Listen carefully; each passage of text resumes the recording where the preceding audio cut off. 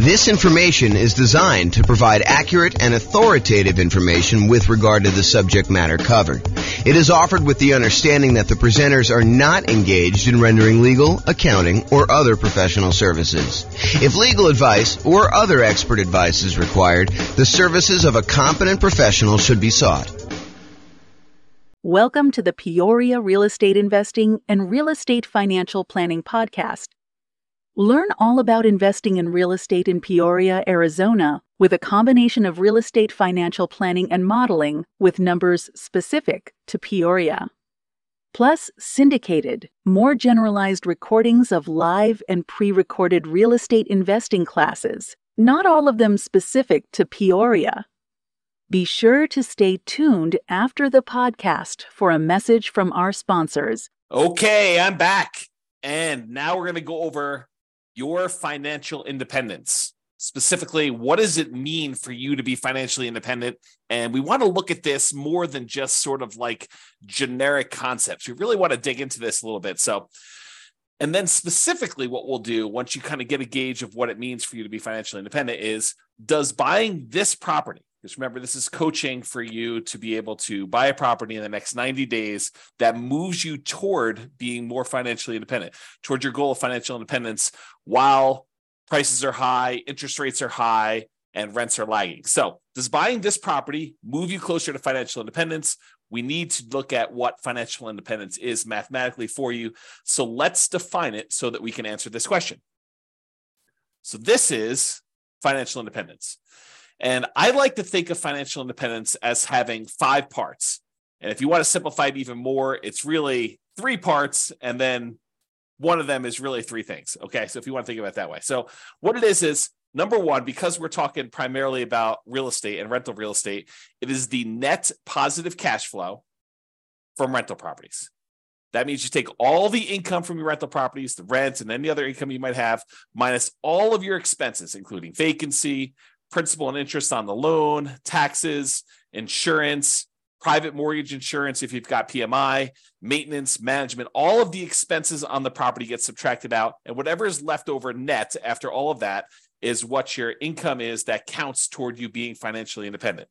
Okay, so that's net positive cash flow from rental properties. The second thing is any invested assets you have, not counting the real estate. We do not count the equity in the real estate twice. That already got counted when you had the net positive cash flow from rental properties. So any other invested assets you have, things that you have invested in things like stocks or bonds, or if you're doing hard money loans where you are the person lending the money, that is another asset that we consider to be invested assets. Things like that. You have invested assets times whatever your defined safe withdrawal rate is.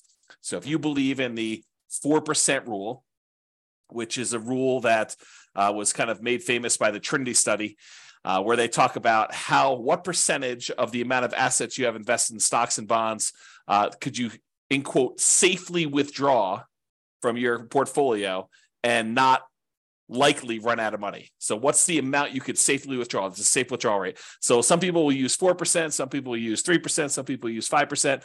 It's whatever you feel comfortable with as far as that number goes. But that's the number 2 source of money for financial independence. So all other invested assets like stocks, bonds, or loans you have as a lender times your yearly safe withdrawal rate, that's number 2. Then the other 3 are all different sources of passive income. And they are, number 1, Social Security. So any Social Security that you're receiving, any annuities. If you went and you bought an annuity is money you give to an insurance company that they pay out. This is the layman's term, by the way, layman's definition. So any money you invest with an insurance company, you usually buy a lump sum amount, and then they pay you out a certain amount each year or each month based on how much you invested with them. And usually it's for your lifetime, or you and your spouse's lifetime, or something complex like that. I'm not going to go into a ton of details, but that's number 2 source of passive income, annuities. And number 3 is pensions. So all 5 again, net positive cash flow from rental properties, any invested assets you have times your safe withdrawal rate, and then the 3 sources of passive income, Social Security, annuities, or pensions. The sum of all of those must exceed your expenses in order for you to be financially independent. So if you think about it, you say to yourself, okay, I'm living on $2,000 a month, $5,000 a month, $10,000 a month, $100,000 a month, whatever your expenses are for you to kind of support yourself in whatever lifestyle you've defined for yourself when you are financially independent, when you no longer have to work. If all of the sources of income, net positive cash flow, invested assets times safe withdrawal rate, all three sources of passive income, when that exceeds the amount of money you need to live on, then you are considered financially independent. Okay, so now that we know that, what we have to think about is, what does that look like for us when we are retired, when we are financially independent, we stop working? What assets will we have in place? And I'll get to that here in a second on another slide, but that's where we're headed with this. We're going to want to say, does buying this property contribute toward those goals? Is the property I'm thinking about buying, do I want to hold on to that? Do I want to own that at some point in the future where I am financially independent? Or am I using it as like a intermediate short-term asset that I'm going to hold for a period of time, and then I'm going to sell it off, or I'm going to do a cash out refinance, or I'm going to do something with it in order to use the proceeds, the return from that, because it can affect what we focus on. If you're going to hold it long term and have it be providing net positive cash flow from your rental properties as your source of income, then having maximized your cash flow on that property is probably pretty important. But if you're really saying, look, I'm only going to hold this thing for 1, 2, 3, 4 years, 5 years until I actually sell it, then I'm going to take the proceeds and pay off other rental properties. I'm going to take the proceeds and I'm going to go buy annuities. I'm going to take the proceeds and I'm going to invest in stocks or bonds or whatever I'm going to do.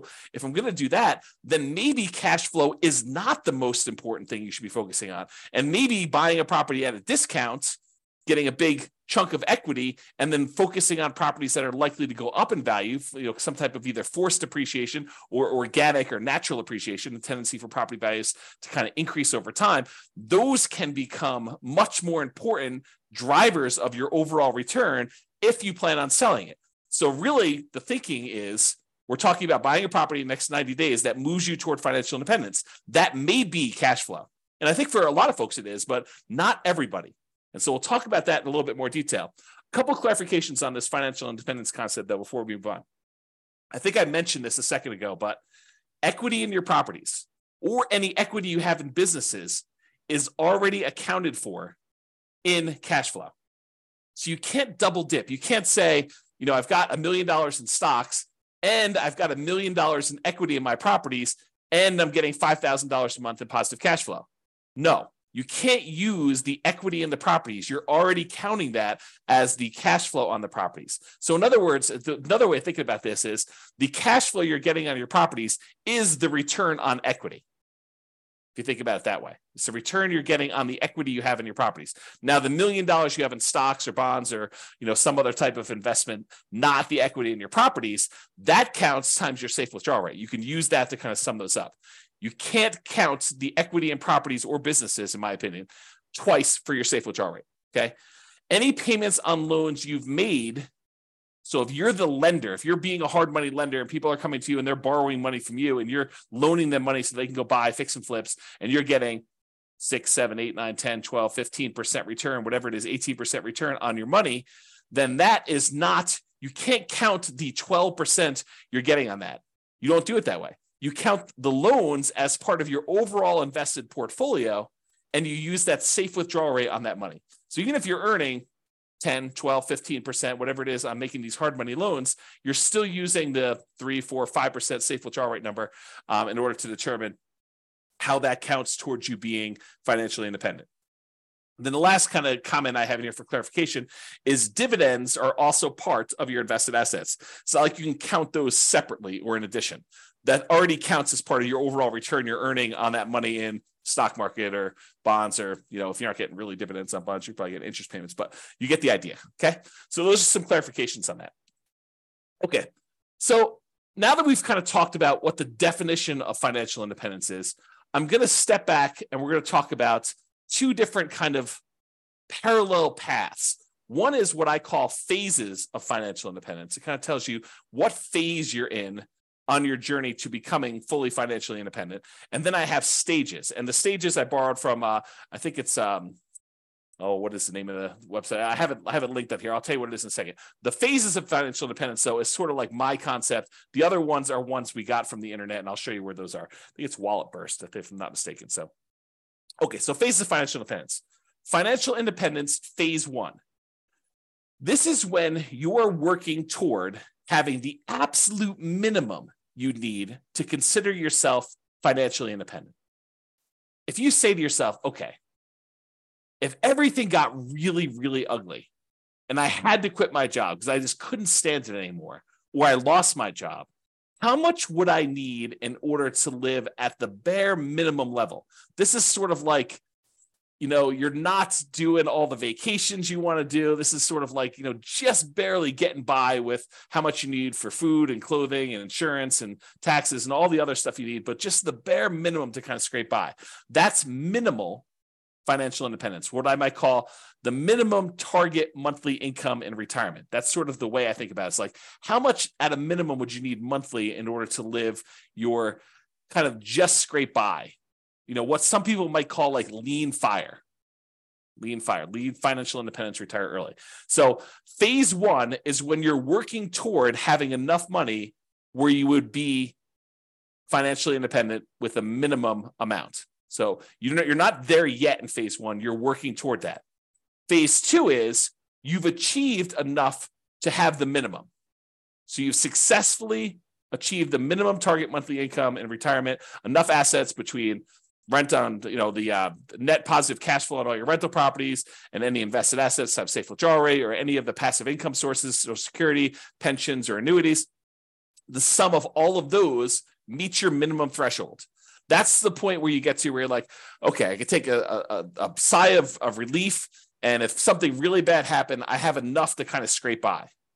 Then you're in phase two. In phase two, you have the minimum amount, but you're working toward the ideal amount where you are comfortable with your financial independence. This is more like you have your ideal monthly income. You're able to do the traveling you want to do. You're able to, have the things you want to have and kind of go out to eat a few times or whatever it is that means the ideal means to you. So you're working toward ideal. You've achieved minimum. You're working toward ideal. That's phase two.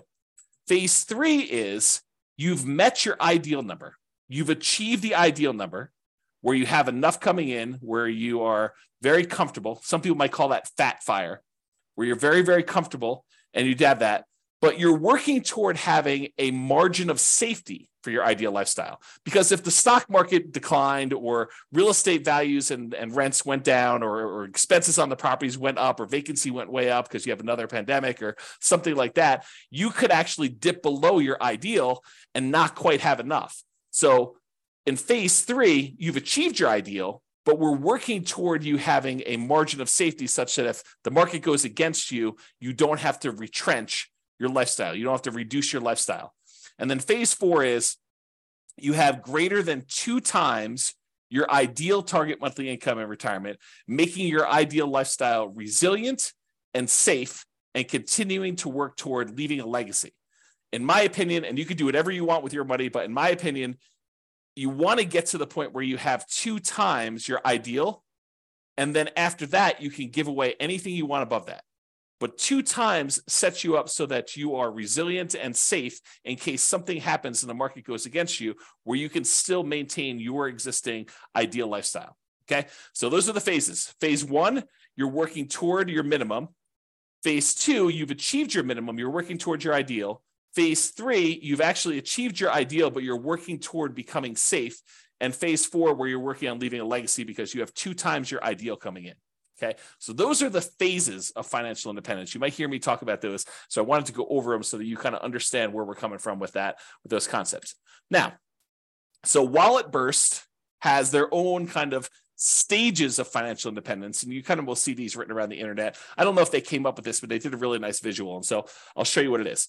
So these are the sort of like the stages or the milestones on your financial independence journey. So a lot of folks, they start off with negative net worth. They have more debts than they have assets. They've got student loans, or they have negative equity in their property, or whatever it is that they have there. They start off with negative net worth. So that's sort of the baseline stage. Eventually, you get back to 0 net worth. So that's an achievement from having negative net worth, where your liabilities are worth more than your assets, is where you have negative net worth. 0 is where your assets and your liabilities are at least even, and And that's kind of where you are. Some people will not have negative net worth. They'll kind of not fall into the trap of having, student loans or whatever it is coming out of college, and they'll start with zero net worth. So zero net worth is where you're break even. Then the next stage is where they have saved up an emergency fund. So not only do you have a zero net worth, but now you have a little bit of money set aside, whether that's $1,000 or $5,000 or $10,000 or 6 months. It's whatever you decide your emergency fund is, but that's the next stage in this milestone on your financial independence journey. After that, you have Coast Fire. Coast Fire is where you have enough money set aside that if you didn't add another penny at all, you would be able to retire at whatever your ideal age is, whether that's 55, 65, whatever your number is, okay? But when you're at Coast Fire, when you've achieved Coast Fire, you have enough assets, rental properties, stuff invested in stocks or bonds or whatever it is, you have the safe withdrawal rate, all the passive income stuff, all those combined, such that if you just let them grow for the next 5, 10, 15, 20, whatever number of time it is until you're at your point where you want to be financially independent, if you just let the current assets you have grow, you would be financially independent. That's what Coast Fire is, because you can kind of coast into financial independence, retire early based on the assets you already have. You don't need to save anymore. It's another way of me saying that, okay? So then you could just live off of whatever you have coming in from your job. So you no longer have to, be working a really high-end job in order to have all this income coming in. If you want to simplify your life and go work at someplace with less stress or that you would enjoy more, you know that you have enough assets so that if you just spent the money you earned, the assets would eventually grow and they'd be able to provide you with financial independence. You're not spending any of the proceeds from your investments with Coast Fire, but if you just left them alone, they would eventually grow and lead you to financial independence. That's Coast Fire. Barista Fire is where you have some assets, and combined with the amount of money you're getting from some of your investments, you can supplement it with a part-time job or a job that you really love doing that's not really a high income earning job, or maybe it is high income, it doesn't matter, but you're doing some work and you have some assets, some of your financial independence assets that are throwing off some money, and you're living on some of those. So it's a combination of you're living on some of the investments and you're getting some from your job. That's Barista Fire. It's like you work at Starbucks part-time for health insurance and to get 20 hours a week or whatever it is you want to do there, as an example. Okay, so that's Barista Fire. Lean Fire is where you have enough that you could live that minimum target monthly income and retirement number, that minimum number. So you're able to just scrape by. You have enough assets where you don't even need to work as a barista anymore. You could sort of get by. Then Regular Fire, sort of a arbitrary definition, but you're able to live and be financially independent there, versus Fat Fire, where you have more than enough where you can live your ideal lifestyle. So that's sort of the stages of financial independence or milestones on your financial independence journey. And in case you're wondering how the phases versus stages kind of overlap, phase 1, remember that's the one where we're working toward you becoming, you having your minimal target monthly income and retirement. That really consists of having a negative net worth, having zero net worth, having an emergency fund, having Coast Fire, and being Barista Fire. So all of those consist of phase 1 for me. Okay, so this is the normal wording you might hear online, have negative net worth or zero net worth or emergency fund or Coast Fire or Barista Fire. That's really what I would refer to as phase 1. You're working toward having that minimum or lean. Then phase 2 is you've achieved Lean Fire. So that's kind of where it is there. And you're working toward Ideal Fire. You're working toward Fat Fire. So phase 2 for me consists of Lean Fire and Regular Fire. Phase 3 consists of Safe Fire, which is what phase 3 is for me. That's Fat Fire in the normal kind of like nomenclature. And Fat Fire is when you have more than enough, you're living your ideal lifestyle. And then I also throw in phase 4 there as well, where you're working on leaving a legacy. You have more than 2 times your ideal, and it's much safer because the market can go down and you're not going to have to give up any of your ideal lifestyle in order to continue living at that level. Okay. So those are the different phases and also different stages for financial independence. Okay. So earlier, I talked about this idea of the financial independence budget. You want to know, I think you want to know 3 things. Okay. I think you want to know what your budget looks like now, what your expenses to live now are, and what your ability to save is now, what your financial independence budget looks like when you have just enough, that minimum target monthly income retirement in order to just scrape by. And then I think you also want to know what it would look like when you hit your ideal. So I think you really want to have 3 budgets. You want to have a budget for now. And then how does that look different if you had to cut back, scale back, and you no longer had a job, or you no longer wanted to work at your job and you wanted to live off your investments? What would your budget look like for that minimum one? And then what would your budget look like if you were living your ideal lifestyle? So it's kind of like those 3 different things we've got there. So we want to look at all of those to find out what your numbers are. And then once you have your numbers, we understand what your expenses are for each one of those. Then I think, in my opinion, you want to know what investments you need to support you at each of those levels. So right now you can write out whatever investments you have, right? That's your current budget. But eventually you want to get to that point where you're at your minimum target monthly income retirement, that kind of minimum you need. And then what investments do you think you would have at that point? How many rentals would you have? Are they free and clear? How much money in cash flow are they producing? How much is property 1 producing? How much is property 2 producing? How much is property 3 producing? How much is property 7 producing? However many you have. How much money do you have invested in stocks or bonds? What's the allocation mix? Do you have 50% in stocks, 50% in bonds? What percentage do you have in each? And then what's your safe withdrawal rate number for that? How much money do you think you'll get for Social Security? And when does that start? How much money are you getting from your annuities? Or how much money do you have for a pension? Not everyone has a pension, but how much money are you getting from each of those different sources so that you can see when I am at my minimum target monthly income in retirement, when I'm at that kind of lean fire number, what does my expense budget, my budget of expenses look like? And then what do my assets look like that will support me there? Then once you have that, and you do the same thing for ideal, right? You go look at whatever your ideal one is, you say, what assets would I have for each one of those? But once you get to that point, okay, I think when I get to my minimum target monthly income, I'm going to have 3 free and clear properties and $500,000 in stocks and bonds in whatever split I've got, 80-20 with 80% being in stocks, or whatever it makes sense for you times your safe withdrawal rate. I'm going to have a little bit coming in from Social Security, but that's not going to start until I'm age, whatever it is, 65. And then I don't have any annuities and I don't have any pension. It's a probably pretty common sort of setup. You've got some real estate, you got some money invested in stocks and bonds, and then you've got, nothing in, maybe a little in Social Security from your job, but probably not a pension, probably not any annuities, or maybe a different. So you go look at whatever you would need for that. And then you say, okay, where am I short?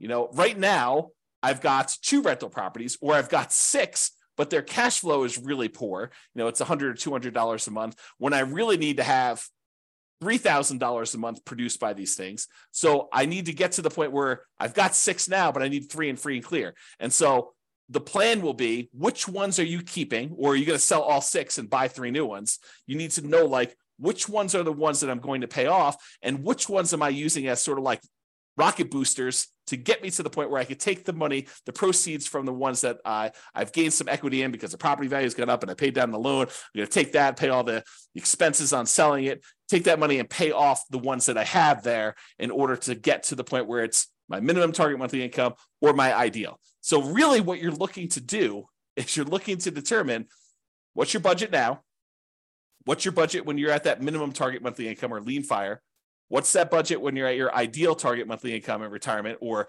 fat fire, and what are the assets, what's the financial independence assets distribution, the allocation you have for each of those levels. What is it right now? What will it be when you're at that minimum? And what will it be when you're at that ideal?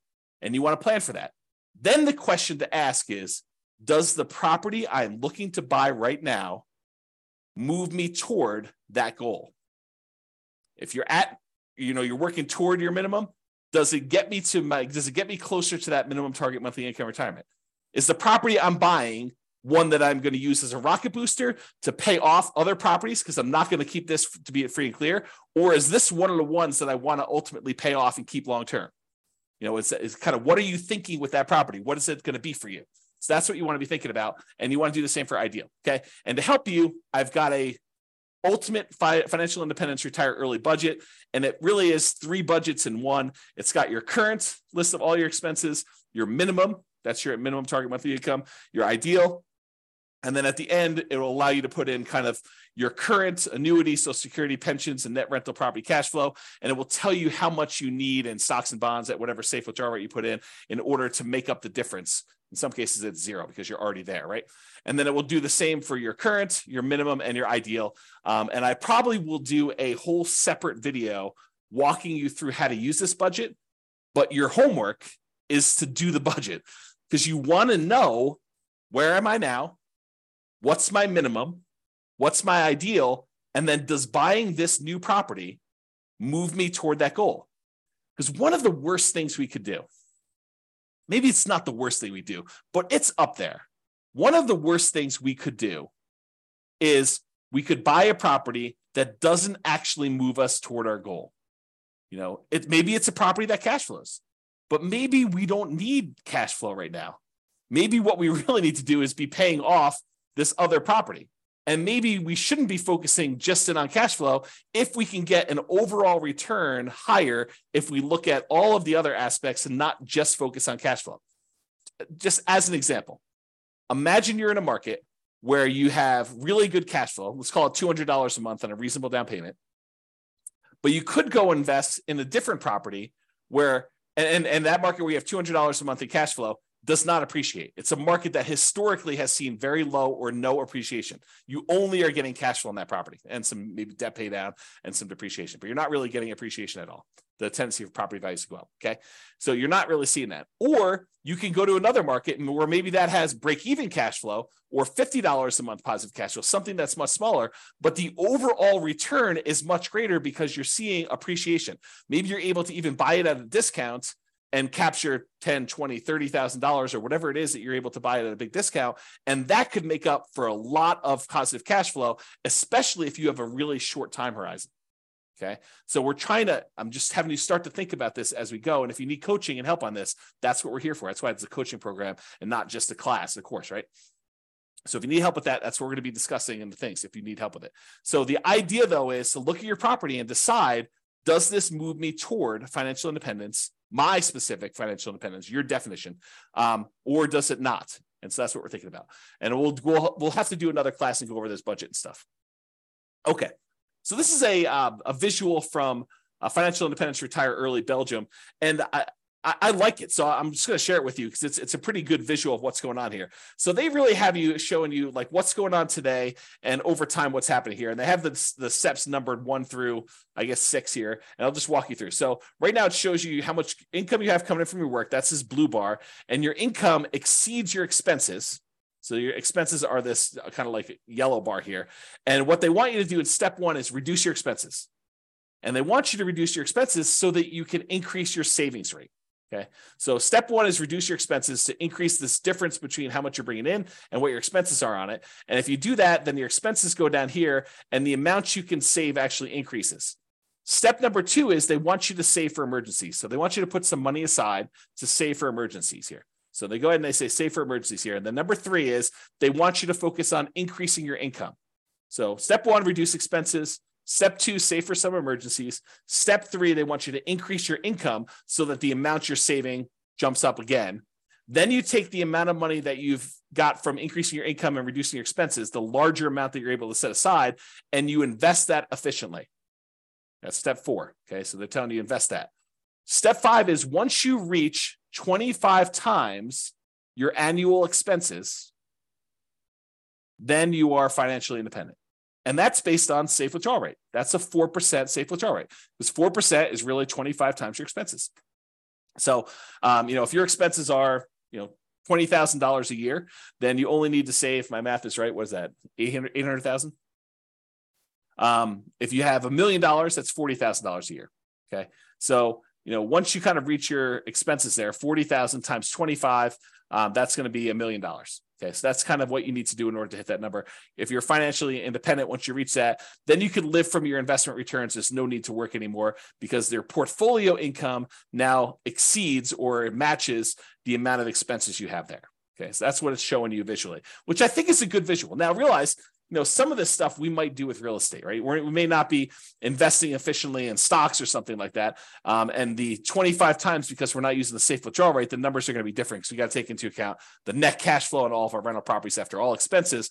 plus any money we have invested times that safe withdrawal rate, plus all three other sources of this passive income, the Social Security, the annuities, and the pension. And then the combination of all of those combined, if those exceed your expenses, then you're financially independent, according to my definition. Okay? All right. So we've talked about this idea, but I'll go over this slide just to make sure I didn't miss anything. So does buying this property, the one you're considering buying as part of the coaching program, move you closer to financial independence? Remember, what is financial independence mathematically for you? It's how much are you going to have in passive income, Social Security, pensions, annuities. You want to know that number.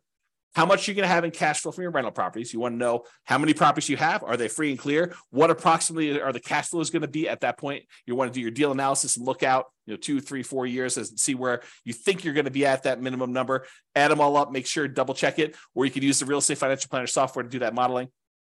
So you add up the passive income, Social Security, pensions, annuities, the cash flow from rental properties, and any of those invested assets times your safe withdrawal rate. You sum all of those up and you find out exactly what the distribution of your assets are when you are financially independent to find out if buying this property moves you closer to fulfilling that particular vision of your future. You need to have the vision of your future. Then you need to actually make it real by doing things today that will be there for you. Okay. Sometimes that means buying a property that has great cash flow so that you can keep it long term. Sometimes that means buying a property that has really good overall return so that you can hold on to it for a year or 2 or 3 or 4 or 5, then sell it and do pay off properties or invest in other assets or buy annuities or sell off all your portfolio and reinvest it into one big multifamily property or whatever your goal is to kind of be at for that. Okay, so know your outcome and your target. So you know if taking the action in front of you moves you closer or farther away from the target. But if you don't have the target, if you aren't clear on what it looks like for you, what your expenses will be when you're at your minimum or you're at your ideal, and what your asset allocation, how many properties you have and what they're paid off or not, and other invested assets, all that other stuff, then you won't know if this is moving you toward your goal or not. And then the question to ask yourself, will buying this property move you closer or farther away? And I got a typo.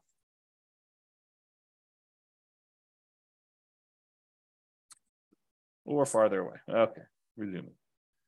Okay. And if it's going to be farther away, should you wait? Should you wait for a better deal? And I'll do this analysis again. I'll do another special module probably once I get through the core 20 modules where I show you what the impact of waiting is. And I'll do the extreme waiting. I'll do the waiting of you save up money and buy properties all cash. Okay. And we'll show you what the penalty is for waiting. For most of you, it's not as bad as you think. And so waiting is not a bad thing to do. If it makes sense for you to kind of like save up a little bit more, then that's not the worst thing in the world. It doesn't penalize you as much as you might think. And I'll show you exact numbers on that. Okay. And rarely in life is something a straight line. Usually there's zigging and zagging. You may be acquiring more properties than you need with the expectation of, higher than stock market rates of return when you're investing in these properties because you're actively managing them. And then you're able to eventually sell some of those properties off and pay off others, or convert the proceeds to investing something other than real estate, like stocks or bonds or whatever else you're investing in, or annuities, and then live off the safe withdrawal rate or the annuities or whatever else you're investing in. So a lot of times it's not straight line where you're buying a property and you're immediately paying that thing off. In fact, we'll do math and I'll show you which one's faster and safer, because we'll look at the measures of risk as well in the coaching. So we'll look at and say, look, if you do it this way, you're getting this return by paying off your debt, which is usually the return. The return you're getting is the interest rate on your mortgage, which when you have a 7% mortgage isn't probably the worst thing in the world to pay off. But if you've got a 3% or 4% mortgage, maybe that's not the one you want to pay off. If you can invest in something else and get higher than a 3 or 4% return, especially if it's a very solid, very likely return. Okay. So your intentions, your desires, and your plan can and probably will change over time. So we're taking a snapshot today of your best guess as to what you think it'll be when you get to your minimum. But a year from now, when you have more numbers, you have better numbers, you're like, okay, well, now my properties went up a lot faster than I thought. I got a lot more equity than I thought. And maybe my cash flow is better than I thought or worse than I thought. do I need to adjust my plan? Do I want to have more free and clear properties or less free and clear properties? Or maybe my expenses increased a lot faster than what I thought inflation was going to be. So all of these things can and probably will change. So your plan's not set in stone. There's no perfect plan, but planning is helpful. It gives us something to aim for so that we're likely to move toward that, even if we have to adjust a little bit later. Okay. So I think a lot of real estate investors have cash flow as their goal. They're really focused in on cash flow, cash flow, cash flow. That's the only return I'm looking at, because historically, and probably until you've seen my definition of what financial independence is and better understood that, and you'll understand a lot better as we do more examples and stuff. But most of them are focusing on that because they only think about, the positive cash flow part of the return they have on that kind of like triangle, the star rather. So they look at it and they're like, hey, look, I'm getting this cash flow part of it. That's the only one I'm focused on. So I really need to focus on positive cash flow when I'm buying these properties. But realize that's not the only solution. Sometimes we want to take a property that we're buying that's going to give us a really good chunk of money that we could then use to pay off another property, or we could use to invest in stocks or bonds or whatever it is, and then live off that safe withdrawal rate, or use it as a down payment to buy an even bigger property or something like that. So a lot of investors are focused on that cash flow when that's only one of the ways to get there. And sometimes it's the hardest way to get there. And we'll look at a lot of examples as we dig into this and during the coaching stuff together, but that's really the thinking. Okay. So cash flow isn't everything. Passive income from Social Security, pensions, annuities, the net cash flow from rentals, and then that yearly safe withdrawal rate are all 3 or 5, depending if you think of the passive income as 3 different things or you think of it as one, but they're all different ways to get you to financial independence. So it doesn't have to be cash flow. In fact, sometimes it's better to not do cash flow. Cash flow is great. And if we can optimize for it, which we will spend a lot of time going and optimizing, but sometimes you want to make that trade-off of, okay, I could get $200 a month positive cash flow, putting this amount down, or I could go ahead and buy this other property and I'm going to get a much higher overall return. And it's probably better to do that based on where I'm going with my plan for financial independence of wanting free and clear properties, or wanting some properties that have great cash flow, and then also having some assets outside of real estate. Okay.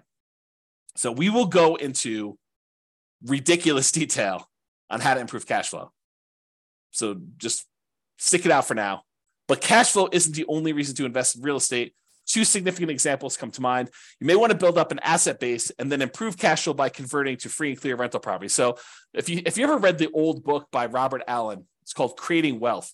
And in that model, he basically talked about buying, and it's been a long time since I read the book, but I'll give you my memory version of the book. And of course, if it's different, then the book is the book, right? I mean, if I tell you the story slightly wrong, but I'll get the basic idea. I think what he told you to do is go buy 2 properties a year for 10 years. And you'd have 20 properties at the end of 10 years. And you could go take half of them at that point, 10 of the properties, sell them, use the proceeds to pay off the other 10 that you kept, and they would then be free and clear, and you'd have great cash flow on those. Okay. So that was his model. Buy 2 properties a year for 10 years, 20 properties total, sell off half of them, pay off the 10 that you kept, and you'll be able to do that. So that could be a strategy. And in that strategy, having the short-term cash flow isn't all that important. Okay. It can be important depending on what your goal is, but it wasn't all that important in that particular plan. Okay. So you could then buy a bunch of properties and then naturally pay off properties with cash flow. Any extra cash flow you're getting, you're really using to pay down the debt on them to get them free and clear as fast as you can. Or you take the extra cash flow you've got on the properties and you invest it in something else, stocks or bonds or whatever, let that grow at 6, 7, 8, 9, 10%, whatever you're able to get in the stock market, that you feel comfortable with. And then you could take the proceeds from that and use that to pay off 3 or 4 or 5% mortgages that you have saved up. And if you're getting a higher return on keeping the money invested in the stock market, then it's actually faster to keep the money invested in the stock market until you have enough to completely pay off the mortgage than to take the money, pay off the mortgage at 3 or 4 or 5, 6%, when you could be earning 6, 7, 8, 9, 10%, whatever it is that you're able to earn on the other investments that are not real estate. Okay. So some thoughts there. Or you may want to grow your assets with real estate, then convert those assets to annuities or yearly safe withdrawal rate on invested assets. We talked about that idea. You want to go and say, okay, I'm going to buy 10 properties over the next 10 years. So I'm going to move into each one, live there for a year as a nomad, and then, put low down, 5% down, buy a property, convert that to a rental, and repeat that process until I have 10 rentals that I put 5% down on each. And then at the end of that, I'm going to take all of them and I'm going to sell them off, take the big chunk of money that I have accumulated from the property values going up and the loans being paid down and whatever little cash flow I had, if any, by doing that strategy, and take that big lump sum of money, invest it in the stock market and bonds, and live off that as a safe withdrawal rate, or take that big chunk of money and buy yourself annuities so that you have an insurance product that you have longevity with, and you're not going to run out of money by having your money invested as annuity, because that's for your life, the duration of your lifetime. Okay. All right. So let's now talk about why building up your assets and why the first $100,000 is the hardest to acquire. And then we're going to return to real estate for building up your asset base. So I'm going to kind of diverge for a second, talk about why the first $100,000 is the hardest. And we'll go into detail on that, and then we'll return to real estate. So first 100K is the hardest. So Charlie Munger, who is Warren Buffett's partner, there's a quote from Janet Lowe in Damn Right, Behind the Scenes with Berkshire Hathaway billionaire Charlie Munger. So here's the quote. Charlie Munger has said that accumulating the first $100,000 from a standing start with no seed money is the most difficult part of building wealth. So this is me commenting now. So he's basically telling you that first $100,000 that you take the time to acquire is the absolute most difficult part of building wealth. You got to do the first one.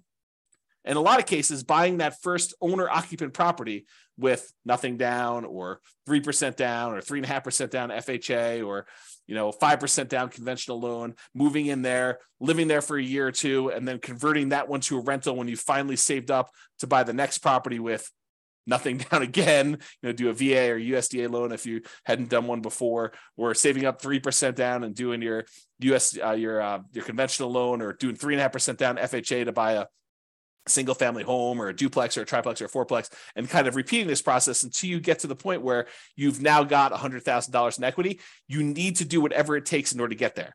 That's what he's basically telling you. And he's talking about stocks, but I've converted it to real estate for you. Okay. I'm going to continue with the quote. Making the first million was the next big hurdle. So all the kind of math we're going to talk about here about earning your first 100K and then using that to kind of build up to $1 million, that applies when you get to $1 million and you're trying to grow to 2 million or 3 million or 4 million or 5 million or 10 million or whatever your number is there. Okay. So to continue with the quote, to do that, a person must consistently underspend his income. You need to be saving money. And I'll continue with the quote. Getting wealthy, he explains, is like rolling a snowball. It helps to start on the top of a long hill, start early, and try to roll that snowball for a very long time. The longer you have where you're investing and you've got this money working for you, the better off you're going to be. Okay. So here's another quote from Charlie Munger. Same idea though. The first 100,000 is a bitch, but you got to do it. I don't care what you have to do. If it means walking everywhere and not eating anything that wasn't purchased with a coupon, find a way to get your hands on $100,000. After that, you can ease off the gas a little bit. Okay. So do whatever it takes in order to get that kind of lump sum, that seed capital of $100,000 to be able to start from there. And then you can kind of grow it.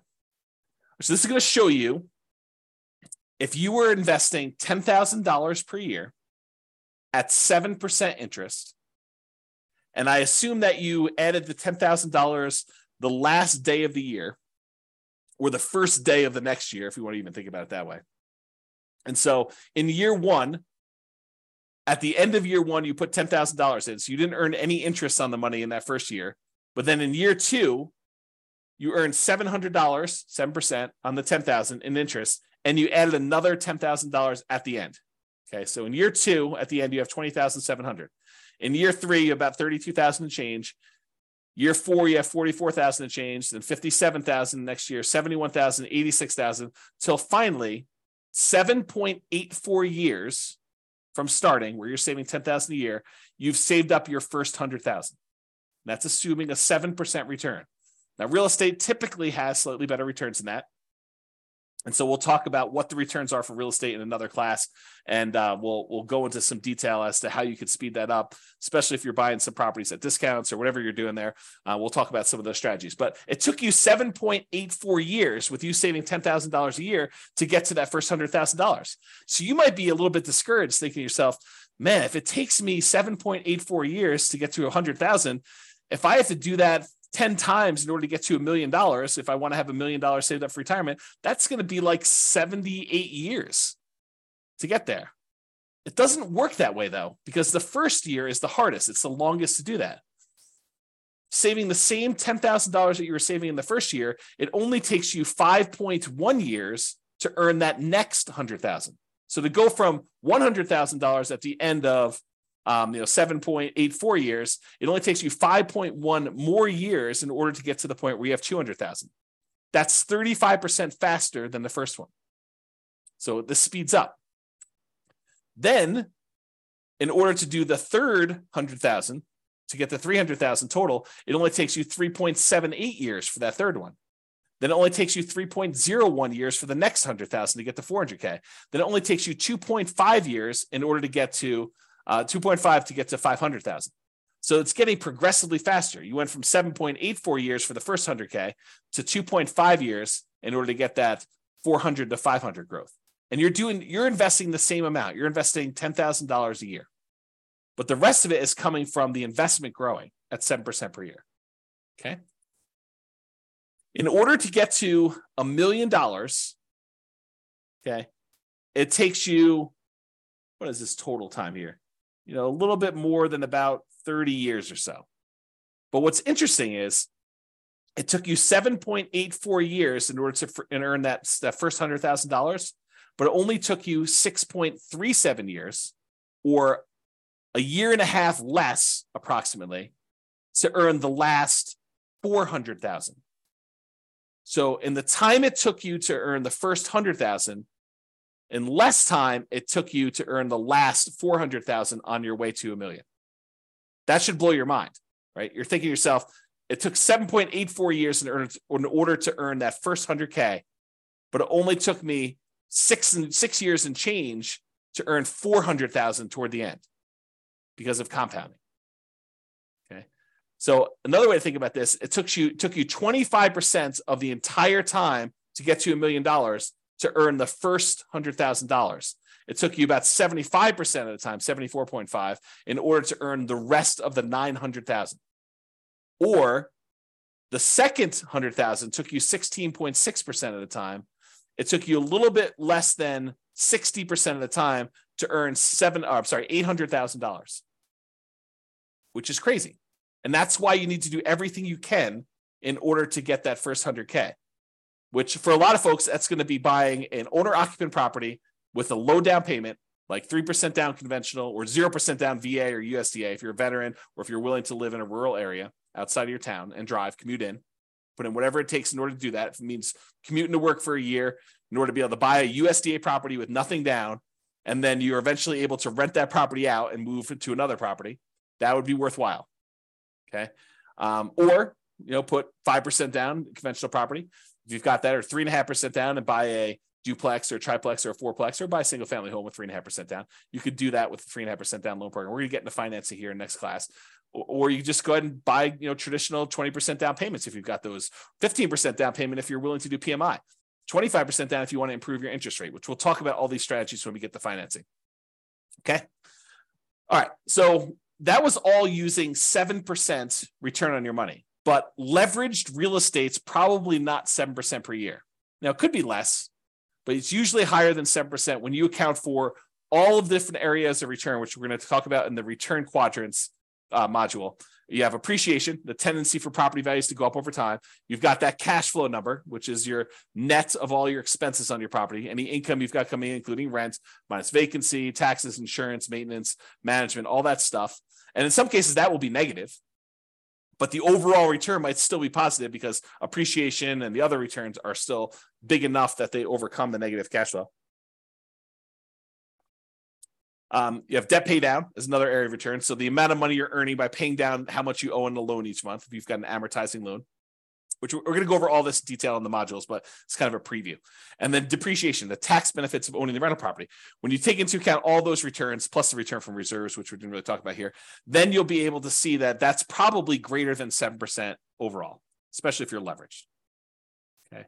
And especially if you acquire an owner-occupant property, one you're going to move into with little or nothing down. You put very little down, the returns get crazy because the return is a small number. If the return is large on the small amount that you put down, with 0% down or 3% down or 3.5% down, the returns just get out of whack, crazy good. And maybe even convert it to a rental after living in it for a year using the nomad strategy, which is nomad strategy is that buying a property as an owner occupant, living there for at least a year. It's a requirement of the lender that you live there for a year. And then after the year, you can convert it to a rental and you have very little money left in the deal. So if you imagine for a second that you had saved up 20% down to buy a rental property, you technically could buy probably 4 properties with that if you put 5% down on each over 4 years. So instead of buying one property with 20% down, you could buy 4 5% down properties, move in, live there for a year. At the end of the year, move out, convert that one to a rental, buy another one 5% down, live there for a year, convert, then move out after a year, convert that one to a rental. Now you got 2 rentals, move into the third one, 5% down, and repeat the process until you get as many rentals as you want, continuing to put that 5% down. Okay. That's really the nomad strategy, which we talk about when we talk about strategies, which I believe is the next module. Okay. Property life cycle. And this relates back to what you're going to do with the property, right? So let's talk about this. So for the property you're considering buying, right? This is a coaching program about you buying a property in the next 90 days. The prices are high, interest rates are high, and rents are light. So what are you planning? What's your proposed property life cycle for the property? You're going to buy it, then do what? That's the question, right? You're going to buy it, then do what? Well, here are a couple options. It may not be all inclusive, but these are some of the big, pretty more common options you have. You could buy it, then you could sell it immediately. For example, let's say you want to flip a property to fund reinvestment or to pay off other properties. So you're like, look, I don't have a lot to put down, but I do got some money and I can go find a property that I could buy at a discount, put a little bit of sweat equity into it, fix it up, resell it, walk away with the down payment I had back, plus some profit on that, $10,000, $20,000, $30,000, whatever your number is in your marketplace that you're able to do for these flips. Then you take that money and you go and you reinvest it into something that you ultimately want to do. So you could buy this property with the intention of flipping it to then reinvest. Or maybe you're doing flips in order to pay off properties that you already own to get you to financial independence. You go look at your numbers, your budget, you say, look, I need 3 free and clear properties in order to be financially independent. And that's what I would like it to look like. I want free and clear properties with great cash flow. So now you're like, okay, well, if I'm going to go buy another property, maybe I buy a property that I'm going to make $10,000, $20,000, $30,000, $40,000, $50,000 by flipping it and use that money to pay off the properties you already own. Okay. So that could be what you do. Or maybe what you do is you flip properties, you keep the money that you made in profit to use on your next flip. So you have to borrow less money if you really want to. In order to do the flips, use some of your own money to be your source of funding for the flips. And then you kind of take the profits out again. And then eventually you have enough where you could pay off the entire mortgage in full. And then you do that in order to be financially independent. So you could look at it that way. So what's the proposed life cycle of the property you're buying now? Are you going to buy it, then sell it immediately? That's one option. Are you going to buy it now, then you're going to sell it within 5 years? And you're going to maybe do the same thing. You're going to fund either reinvestment by use as down payments for additional purchases, or maybe stocks or bonds, or whatever you're going to do, or pay off other properties with it. And what are you going to reinvest in? We talked about this: stocks, bonds, leverage up with real estate, use it to put another down payment and acquire additional properties with it. Maybe you want to deleverage real estate. Maybe you want to buy free and clear properties or do lower loan to value. You're like, hey, look, I'm having a hard time making properties cash flow, even with all the strategies we're talking about. Maybe it makes sense for me to, buy a property, sell it within 5 years, and then put 25% down as I acquire properties to get better cash flow, because I need that for whatever my financial independence goals are and my timeline. That's an option for you. Okay. Or if you're going to sell within 5 years, a lot of times we were doing that if you live in a property 2 out of the last 5 years, any gains you had on that property are zero. Capital gains you have on that property are zero, up to some limits. There's some limitations on that. Okay. Or maybe you're doing lease options where you're buying properties and you're immediately putting a tenant buyer in the property, and they've got a year or 2 or 3 in order to be able to buy the property from you at a pre-agreed upon price. And so maybe the strategy is you're buying these properties to get your profit out to then reinvest in other things. We'll talk about this strategy more in the future too. So another proposed property life cycle might be you buy it, then you sell to either optimize or achieve financial independence. So you buy it, and then at some point in the future, 5 years from now, 6 years from now, 10 years from now, 15 years from now, you sell all the properties that are extra that you can use the proceeds from to pay off the properties you're going to keep and have free and clear properties. So you sell when you can convert real estate into paid off free and clear properties. Or maybe you get to the point where you're like acquired a bunch of properties and 16 years in the future, you have enough equity in your properties such that after all the expenses of sale, you can sell all of them. And whatever you net after real estate commissions, closing costs, capital gains taxes, and depreciation recapture taxes, all the taxes on that, you could take the proceeds and then you can invest that in stocks, bonds at a safe withdrawal rate. You can eliminate all of the active headaches of having to manage properties, because it might be more work for you to manage properties, even if it's a better return. And you're like, look, in retirement, I really want to be completely done. I want to unplug and I just want to put my money in stocks, bonds, or annuities or whatever I can do. And you're going to actually sell all your real estate and convert it to there. So you can do that calculation to find out when selling them all leads to that. Okay. Or maybe you sell to de-risk when you reach financial independence. So you're like, look, I don't want to have this additional leverage risk of having real estate, so I can go ahead and sell and de-risk some when you hit financial independence. Or maybe your proposed life cycle for this particular property, your proposed property life cycle is you're going to buy it and you're going to keep it forever.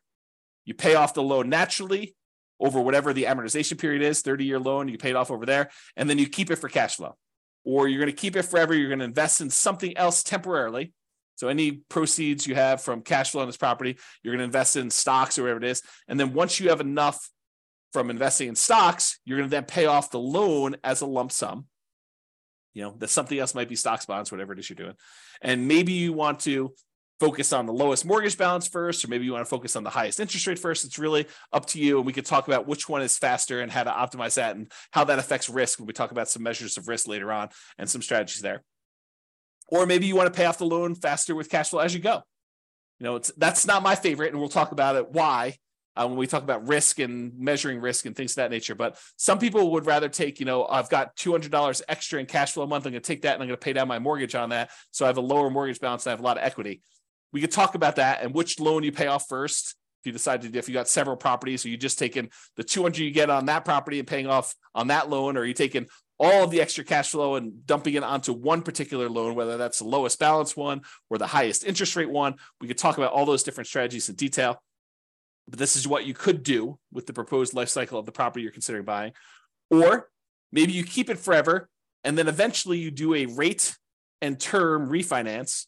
So let's say you when you bought it, you had a 7% interest rate, and now interest rates are back down to 5% or 4%. You can do a refinance where you actually change the interest rate from 7 to 5 or 4, whatever it is right then, and then you get an improved cash flow on that property. Or maybe the interest rate's the same, but you've paid down enough of the loan that if you pushed it out and made it a 30-year loan again, maybe you have 10 years left on the loan, but if you push it out, make it a 30-year loan at this point, that will also lower your payment. So you can lower your payment even if the interest rate doesn't go down later. And we can talk about that too. Okay. And that would improve cash flow. So you can think to yourself, okay, 11 years in the future, or 5 years in the future, or 3 years in the future, when I'm getting closer to be financially independent, there are things we can do to manipulate, to kind of optimize our portfolio in order to push us over the edge of achieving financial independence. Maybe if you just took a snapshot of where we were at that time without doing some action, it would not be financially independent. Okay.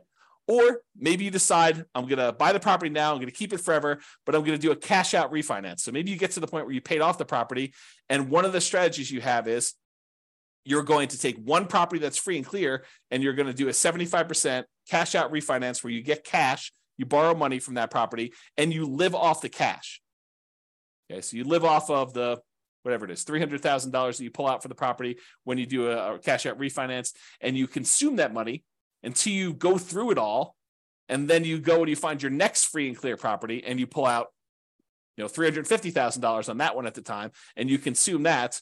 Or maybe you pull out $300,000 and you use that to put a down payment, 50% down or whatever it is you're going to do on a property so that your overall net cash flow is improved. Okay. And we'll talk about those strategies as well. But that's sort of like the thinking of what are you going to do with this property? You're going to buy it, sell it immediately, sell it within 5 years, sell it eventually to optimize or achieve financial independence with my other properties or other portfolio stuff, or you're going to keep it forever and do some of those options. So those are what you're thinking about. So why does this life cycle thing matter? Well, if you plan to ultimately sell the property, then the overall return, not just cash flow, but the overall return might matter more than just cash flow. And I gave you this example before, where if you're in a market, you can get $200 a month in cash flow, but the property's not going to appreciate. Maybe you should not invest in that property if buying a property where the overall return is better is going to better serve you and get you to financial independence faster. And we'll discuss this in detail when we get to the module on return quadrants. But this is especially true if you have a very long horizon to achieving financial independence when the overall return matters more than the short-term cash flow. So we'll talk about that in detail too. If you plan to keep the property, you're not going to sell it, then optimizing for cash flow might be the primary goal. You might be looking for a property that has really good cap rate, because cap rate's ultimately going to be what the cash flow on the property is going to be once the property is paid off. Okay. And this is especially true if you're getting closer to financial independence. If you've got a really short time horizon, then the importance of this cash flow is probably more important in a lot of cases, not every case, but more important in most cases when you do that. Okay. So that's all I got for you on your financial independence. I wanted to give you kind of a structure as to what financial independence means, some different ways of thinking about that, what the kind of stages and phases are as we kind of move toward those, a budget for you to do for homework to kind of figure out what it means mathematically, specifically for you, both what you have now and what your expenses and income are now, what you will have when you're at your minimum target monthly income, what you have when you're at your ideal.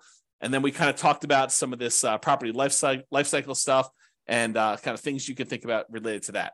And we talked about why 100K is really hard to do, but it's really important for you to do it to get that asset base growing so that you can then do things with your assets and manipulate them over time and kind of optimize your portfolio.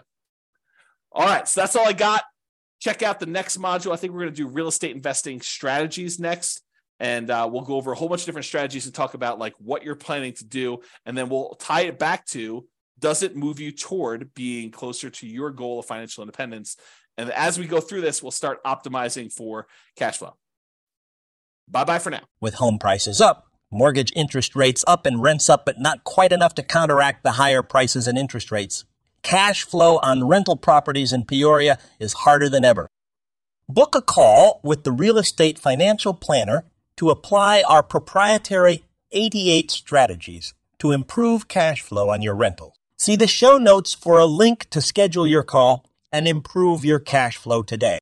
If you're a real estate agent, lender, or professional in Peoria that wants to help our real estate investor listeners, consider reaching out to learn about collaboration opportunities with this podcast. We'd love to add more value to our listeners by having you assist our investors buy, sell, and finance their real estate investments. See the show notes to schedule a call to discuss collaboration opportunities.